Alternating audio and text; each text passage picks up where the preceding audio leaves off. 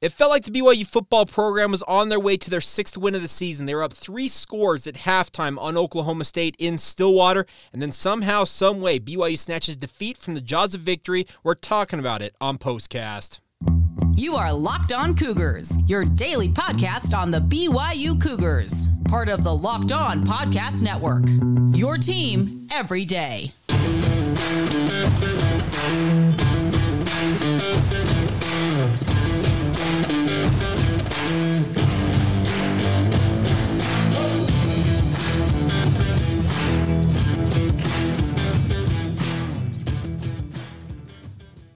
What's up, everybody? Welcome on into POSTCAST. I'm Jake Hatch, your host here on Locked On Cougars and your resident BYU insider. Of course, we are your original daily podcast focused on all things BYU sports. And a big thank you to all of you for making it your first listen of the day. And more importantly, thank you to the hundreds, if not thousands of you who are everydayers with us right here on the Locked On Podcast Network. All right, this is a POSTCAST edition as BYU loses in double overtime to the Oklahoma State Cowboys, 40-34. The loss sends BYU into their offseason. They will not play in the postseason this year. Just the second time they will not go bowling in the last 19 years. Only other time they have done that is 2017 in that 4-9 debacle in Kalani Sitake's second season at the helm of the BYU offense.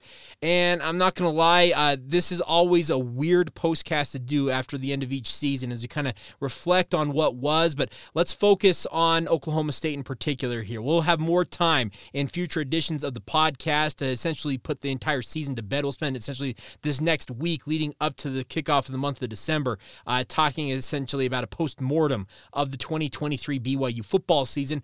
But BYU finishes the year 5-7. They finished the year on a 5-game losing streak. Nobody's going to feel good about that, nor should they. Yours truly and you guys out there watching and or listening to this should not feel good about the way BYU ended this season. Now, can you take away that BYU was far more competitive in their final 2 regular season games against nationally ranked teams in Oklahoma and Oklahoma State and say, okay, they never quit, they hung tough? Yes, you can say that, but where was that effort against the likes of Iowa State and West Virginia? Had BYU put forth that type of effort seemingly week in and week out, I don't think that they would have been necessarily on a 5-game losing streak at the end of the season. This is going to be a big learning curve and I guess a lesson learned for the BYU football program. At the Power 5 level, you have to bring it every week. You've got to suck it up. You've got to do whatever you got to do to be ready, because if you don't, if you show up thinking you can put in a half-hearted effort and it's enough, it's not good enough at this level. It will get you blown away. BYU put in a good effort against Oklahoma State, but for about half of the game. The second half, BYU, whatever was working in the first half, they went right away from it. BYU felt like they were playing and coaching not to lose versus coaching and playing to win this game against Oklahoma State. It's disappointing. It harkens back. Remember, there's one of the major criticisms late in Bronco Mendenhall's tenure at BYU is that BYU would get a lead in the first half, especially with their offense rolling under Robert and I, and then they essentially would go into like prevent offense mode. That was the big terminology that we like to use back then, and I've always said this: playing prevent offense and or defense is going to prevent you from winning football games. You've got to keep your pedal to the metal. You've got to put that accelerator down and continue to stay in this game. BYU came out of the locker room and their first 6 series of the second half mustered just 56 yards, if my math is correct.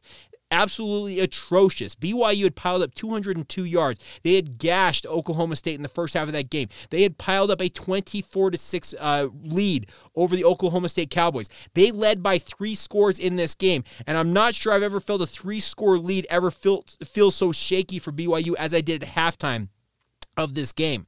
I take no pleasure in ripping into BYU, but what in the world was the play calling on both sides of the football in the second half of that game?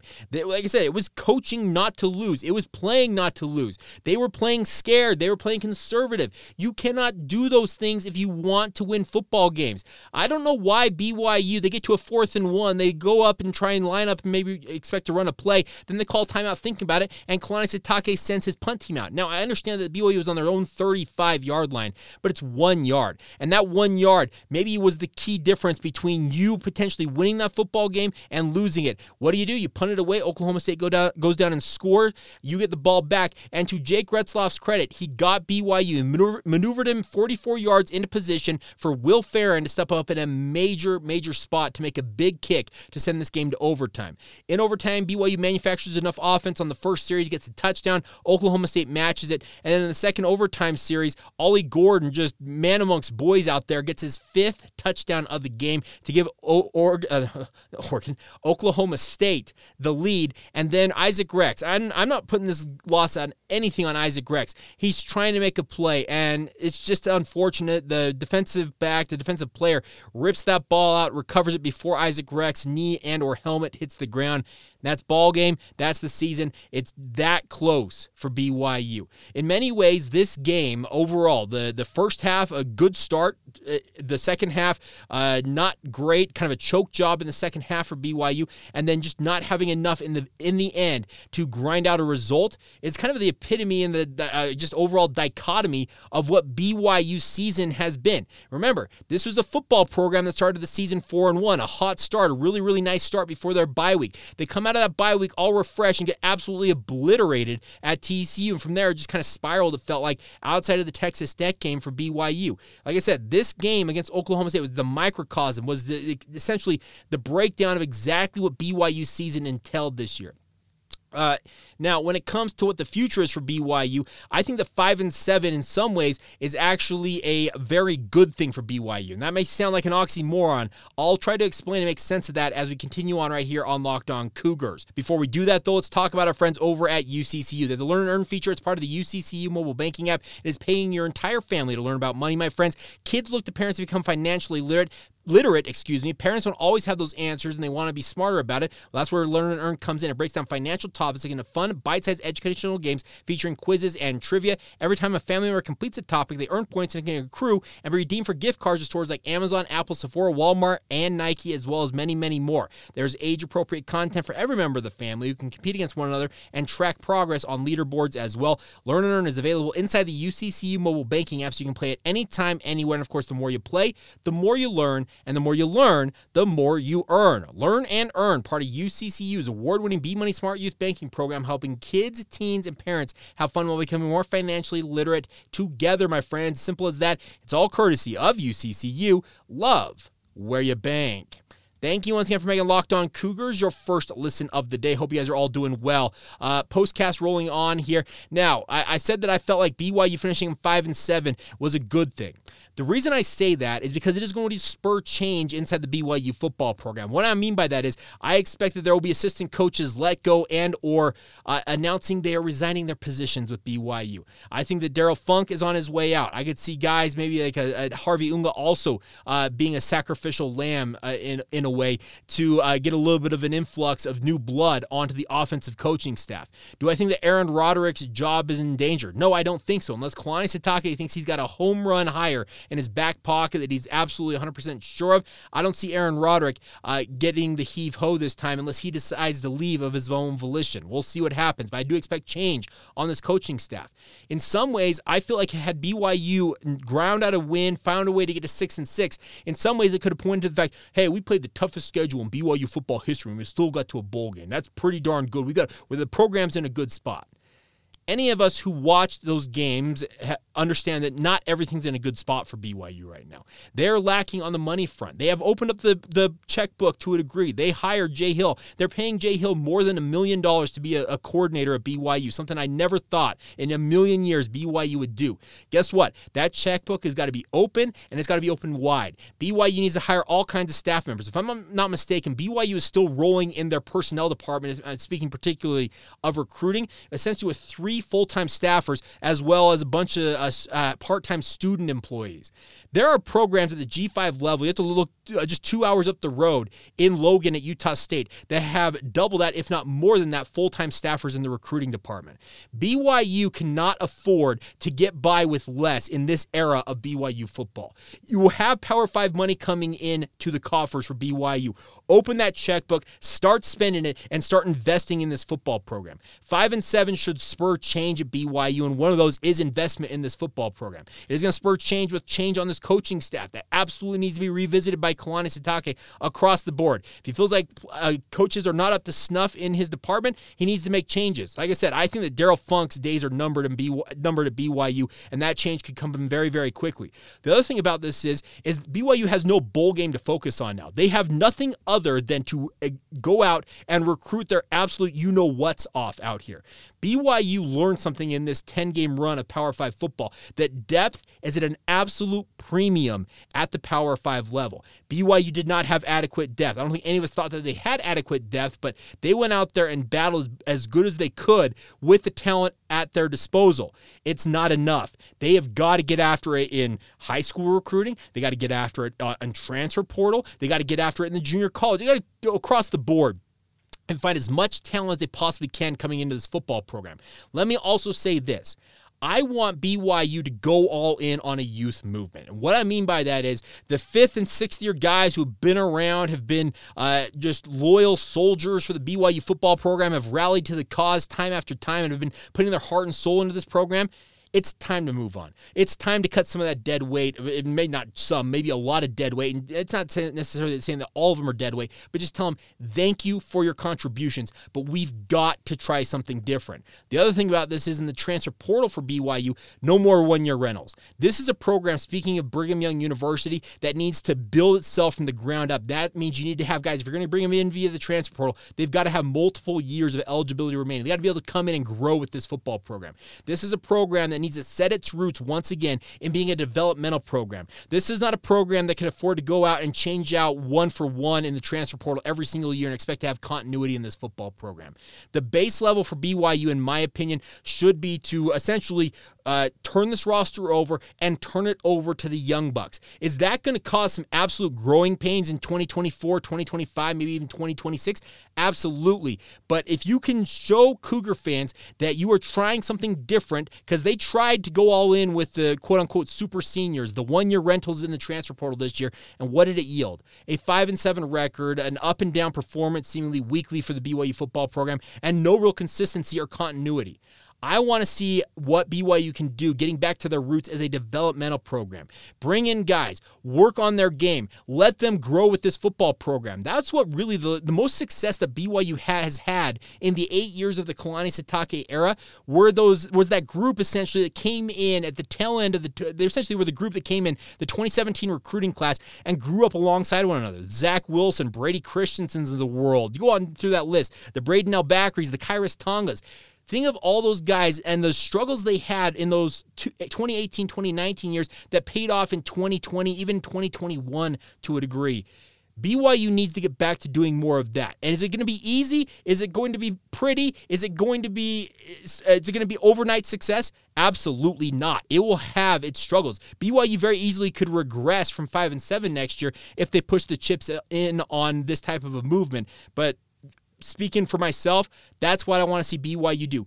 Get back to being a developmental football program. If you are going to use the transfer portal, as you should, use it to bring in guys, like I said, who can grow with this football program. No one-year rentals. In very rare cases, if they're like a no doubt potential NFL guy, sure, gamble on that. But I'm telling you that from my perch watching these BYU football games, they've got to go all in on the transfer portal being a part of the roster, but not the baseline. They've got to look at the high school ranks, bring in guys who've got 4 and 5 years potentially in this football program, and let them be the backbone of the Cougar football program. It feels like BYU trying to trade one for one every single year with the roster. It's just not tenable, especially in the case that BYU has itself with regards to its recruiting restrictions, the honor code, the academics, that type of stuff.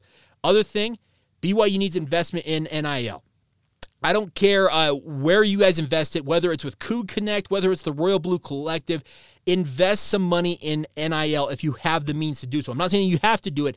I'm encouraging you to do so. Money talks in this day and age. We have gone from the farce that was amateurism with college football to a full-blown professional league. It is pay for play. I don't care what they want to couch like, well, they're just getting the sponsorship deal. No, it's pay for play. If BYU wants to compete, you got to be able to bring the money to the conversation, to the table, and say, this is what we've got for you. What's the bag we got? I know that Kalani Sitake said in his post-game press conference that he wants guys who are bought in at BYU. Great. Do that. Cut out the guys who don't want to be there. Maybe they're just there to get a check. Sure, that's great. But you still got to understand that NIL is part of the calculus here for BYU, and it's going to be part of it until it is regulated at some level, whether it's by the federal government, the NCAA gets a backbone and does something, or if the Power 5 does finally pull away from the NCAA and starts regulating it itself. So you got to get into the game. I know that BYU wants to be this program that is altruistic and they want to be on top of things. You got to, cash is king, folks. Money talks, and BYU's got to be in on that. So you as the lay fan, what can you do? You can contribute to NIL funds. There are two particular ones that I am aware of that I would encourage you to consider donating to. The Royal Blue Collective is obviously the endorsed collective by BYU, but at the same time, Coug Connect has been around, and they have some staying power as well. Jake Brandon and those guys over at Coug Connect are doing their thing as well. They're offering up insider information, and I think is it $10 a month, if I'm not mistaken, is the baseline to get in on that. If you can essentially, you're spending $10 on a lunch these days as it is, with inflation and everything wreaking havoc on all of our lives. That's the way you can, as the lay fan, as the Joe Blow fan of BYU who wants to help out the Cougars, invest in NIL to any degree that you possibly can. Every dollar goes toward, I can't say every dollar, but a significant portion, I think upwards like 70 or 80% of those dollars go towards BYU athletes. And like I said, NIL is a big part of this. So there is a lot of work for BYU, and I think 5-7 is going to spur quite a bit of change instead of 6-6, and just 6-6 would have essentially allowed BYU to point to, see, we made a bowl game. We're first year in Power 5, and we made it to a bowl game. I think 5-7, it's a failure in most people's eyes. I think Kalani Sitake in his heart of hearts considers this season to be a failure. I consider it to be a failure. You finished the season on a 5-game losing streak. You lost 6-7 in the final back half of this schedule. It's not good enough for BYU, and I think all of the glaring deficiencies were laid bare throughout that long, arduous, like I said, losing streak for BYU, and there's a lot of work to be done, and the hope is that BYU can find some answers and obviously get us a talent influx to help address those on the football field, but at the same time have the cash and the overall resources behind them on the back end to help BYU do their thing. Am I expecting better days for BYU in the future? Yes, I am, but it's not going to come without some growing pains, and maybe, just maybe, 5-7 will spur some of those changes. All right, we will roll through some of your comments here that we threw out on social media as well as we finish out this edition of Locked On Cougars. Before we do that, though, let's talk about our friends over at Perry Homes. Now, Perry Homes want to help you guys out no matter what situation you find yourself in with regards to your housing situation. Whether you're looking for your first home or you're ready to upgrade to your dream home, Perry Homes has a house for you, my friends. For 50 years, Perry Homes has been Utah's premier home builder with communities throughout the state. They got many communities, home designs, and price points, all with you, the consumer, in mind. They have beautiful communities in Davis, Salt Lake, Tooele, and Utah counties. The best part is they also got multiple communities in southern Utah, in Washington County near St. George as well. So no matter where you want to live, they've got options for you guys. They offer over 50 unique home designs from ramblers to 2 stories to townhomes as well. And the best part is they are offering generous financing incentives to their preferred lender right now as well. So get on it today and visit Perry Homes Utah to see what's new in Utah's finest neighborhoods. That's Perry, Perry, PerryHomesUtah.com to learn more now. For 50 years, Utah has been coming home to Perry Homes. Thank you once again for making Locked On Cougars a part of your day. Thank you for making it your first listen of the day. And also a big thank you to all of you who are everydayers with us here on the podcast. All right, let's share the screen. You guys will be able to see what I am seeing on Twitter here on Locked On Cougars on our Twitter feed. We threw it out at the end of the game. Wanted you guys to be able to hear, and I guess we'll see what BYU fans had to say. If you're watching this on YouTube, we'll also read them for those of you who happen to be listening to this on the regular podcast feed. But all right, first comment comes in. So we POSTCAST just about the game. Our good friend Steven at Magbit says the second half we took our foot off the gas and played not to lose, which caused us to lose, again. I hate that weak decision. Also, I'm not really sure Retzloff is the guy next year. Jake Retzloff, there is still a lot to be desired. There's no doubt about that. I'm fairly certain, I'm like 99.9% confident in saying that BYU will add a transfer portal quarterback. I hope it's a quarterback who's got multiple years that can come in and compete for the job, maybe outright win the job, and be BYU's option moving forward, because Jake Retzloff, he leaves a lot to be desired. It's just been a lot of inconsistent play in his 4 starts for BYU. Our good friend, Irrational BYU fan, Paris_Preston, says changes need to be made. Our offense has plenty of talent, but zero ability to use any of it. No excuses, changes. I do think changes are coming. Will Shakespeare, shaking a spear, says terrible play calling in the second half. A couple of questionable penalties, but in the end, speaking of BYU, just couldn't get it done. Satake should get one more season to figure this out, but if there's not improvement next year, we need to look elsewhere. Here's the thing, though, Will, I'm just going to speak on this with regards to Kalani Satake. Who are the realistic options to replace him? Jay Hill, who's on his staff right now? Is it Morgan Skelly up to the University of Utah? There's not a lot of head coaching candidates that are card-carrying members of the Church of Jesus Christ of Latter-day Saints. When I mean card-carrying, is a Temple recommend holder for BYU. That's the only question I have about being too hasty and potentially throwing Kalani Satake out to the curb. But we'll see what happens. Coug Forever at Mateo36 BYU says, no killer instinct to put the game away. I completely agree. BYU is lacking in the stick your foot on the neck of the opponent and win the game. I agree with that. Lots of changes needed in the offseason with recruiting and the offense. I think I covered a little bit of that earlier, but Mateo, thank you for that.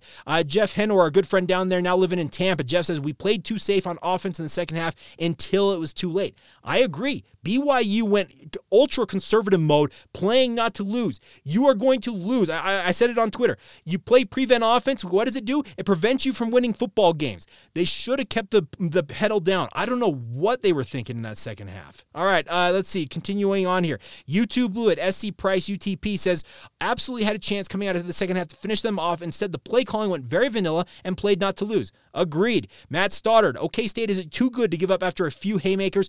Good teams can weather that storm and fight back. And by the way, Oklahoma State had every motivation to fight back. They had the Big 12 championship game berth on the line. There was no doubt they were going to battle back. Matt continues, I'm very proud that the team played with heart these last 2 games instead of packing it in. I agree with that. BYU did not quit on the season. They very easily could have rolled over and played dead. That was good to see that. I agree with that. Jake, speaking of Jake Retzloff, has to improve like crazy, and we need to add depth to several positions. Agreed, Matt. That was a really, really good take on your part. Alex Long, the lack of trust in the QB to make a throw in the second half was the turning point. BYU is praying for the clock to tick faster. You're dead on, Alex. You and I are of the same mind there. Let's see. Bryce on BYU podcast. A bummer that we couldn't see this, couldn't be this competitive more quickly and has 6 wins quicker. However, I'm still riding high from the soccer comeback last night. By the way, big ups to BYU women's soccer. They had their holiday bowl moment. Let me just stop for a minute here and talk about that. BYU found themselves trailing North Carolina, who has 20 national titles under their belt. 3-0, not even 15 minutes into that match at Southfield last night. I remember seeing the score. I was filling in on our afternoon show on the KSL Sports Zone. I'm like, holy smokes, they are out of this. Like, North Carolina is running roughshod. What does BYU do in the second half with about, I think it was like 29 minutes to go in? So it's getting late in this contest. Similar circumstance to the Holiday Bowl, for those of you who remember it, in 1980 with Jim McMahon. Now, there was only 3 minutes left in that football game. This was 29 minutes left to go in the soccer match, but I didn't even know how soccer operates. You can run a lot more clock in soccer than you can in football, it feels like, in certain circumstances. But BYU just starts pummeling and starts just driving forward, and they get 4 goals, 4 unanswered goals, capped by Olivia Wade-Katoa's just absolute rocket to the far post off of her left foot if she switches direction. Fantastic comeback for BYU women's soccer. That was awesome. Any of you who watched that soccer match, if you didn't, even if you're not a soccer fan, go find it on BYU TV, ESPN Plus, wherever they might have it, and watch that soccer match. That was incredible effort from the BYU women's soccer program. It's a really, really good point made by Bryce here. The other thing about this, BYU men's basketball, they won their first MTE event title since 2010 by beating North Carolina State, and they came from 12 down in that game to win win that one. So, yes, the football game absolutely is going to stick in people's craw, but good things are happening for other BYU sports. I am fully expecting BYU men's basketball to be ranked on Monday when the new AP poll comes out. They're 6-0. They're going to roll into a matchup probably a week from, it's actually 2 weeks, just less than 2 weeks now, from heading up to Utah, which is their only true road game in the non-conference slate. There's a very good chance if BYU beats Utah in the Huntsman Center, BYU could be 13-0 when conference play begins. How high in the rankings would they climb in that? Now, I am withholding some judgment on BYU basketball until Big 12 play does begin, but it's been a really, really solid start from Mark Pope's squad. They feel like kind of the antithesis of this BYU football program right now. They play for each other. They're in it for each other. They're just absolutely grinding together. That's something I don't think we can say about BYU football here. All right, other comments here. Let's see. Greg Romano, I had decent expectations during the offseason, but lowered my expectations when I noticed the line troubles and a lack of running game during the first game. Kalani runs a loose ship with no apparent accountability. Coaching changes. Kalani, Funk, and A-Rod are needed. You're going to be disappointed, Greg. I only see one of those three happening, and that's Funk. I don't see Kalani and A-Rod going anywhere unless they, of their own desires, leave BYU. I don't see BYU making a change. That's my personal opinion on the matter. Jake War, what a joke. Hope BYU makes some changes this offseason. There's going to be changes. I think that 5-7 is absolutely going to spur more changes than going 6-6 would have. That's just my personal gut feeling on that. I think the BYU realizes, you know what, it wasn't good enough. Got to change something else. You got to fix something. I'm just scrolling through these. I apologize I'm not getting to all your comments here, but there's a bunch of them. Let's see. Jimmy Dubbett, Cougar Jimmy says, BYU needs to hit the transfer portal and get a QB. Retzloff is not the guy. He's a mono-threat quarterback. He can run, but he cannot throw. The ball wasn't slippery. He doesn't need time to develop. He's just not the guy. He doesn't have that it factor. They need a P5 caliber winner now. What I think we learned about BYU's need for a quarterback is they need a true dual-threat quarterback. Now, those are not grown on trees every day. We all know this. But Aaron Roderick, his belief that he could work this offense with both Keaton Slovis and Jake Retzloff appears to have been foolhardy looking back on it right now. Could I change my mind on that? Yeah, I always reserve my right to change my mind on it, but I think that we have learned that Aaron Roderick's best option with an offense is to have a high-level dual-threat quarterback at the helm of his offense. Without it, it really grinds to a halt. It's a struggle for BYU. Good friend Nick Lee, a good friend of the program, says, changes need to happen at BYU, so I hope there's lots of turnover. This team is soft and unprepared for Big 12 conference play. They went 3-7 against Power 5 opposition this year, folks. That's not a good mark. They've got to improve. They do need to turn over this roster. They got to find more depth. But like I said, I'm all in on a youth movement. I am all in on saying, you know what, we're playing the young guys. We're going to give them a shot and build them via this process, and they can build this program.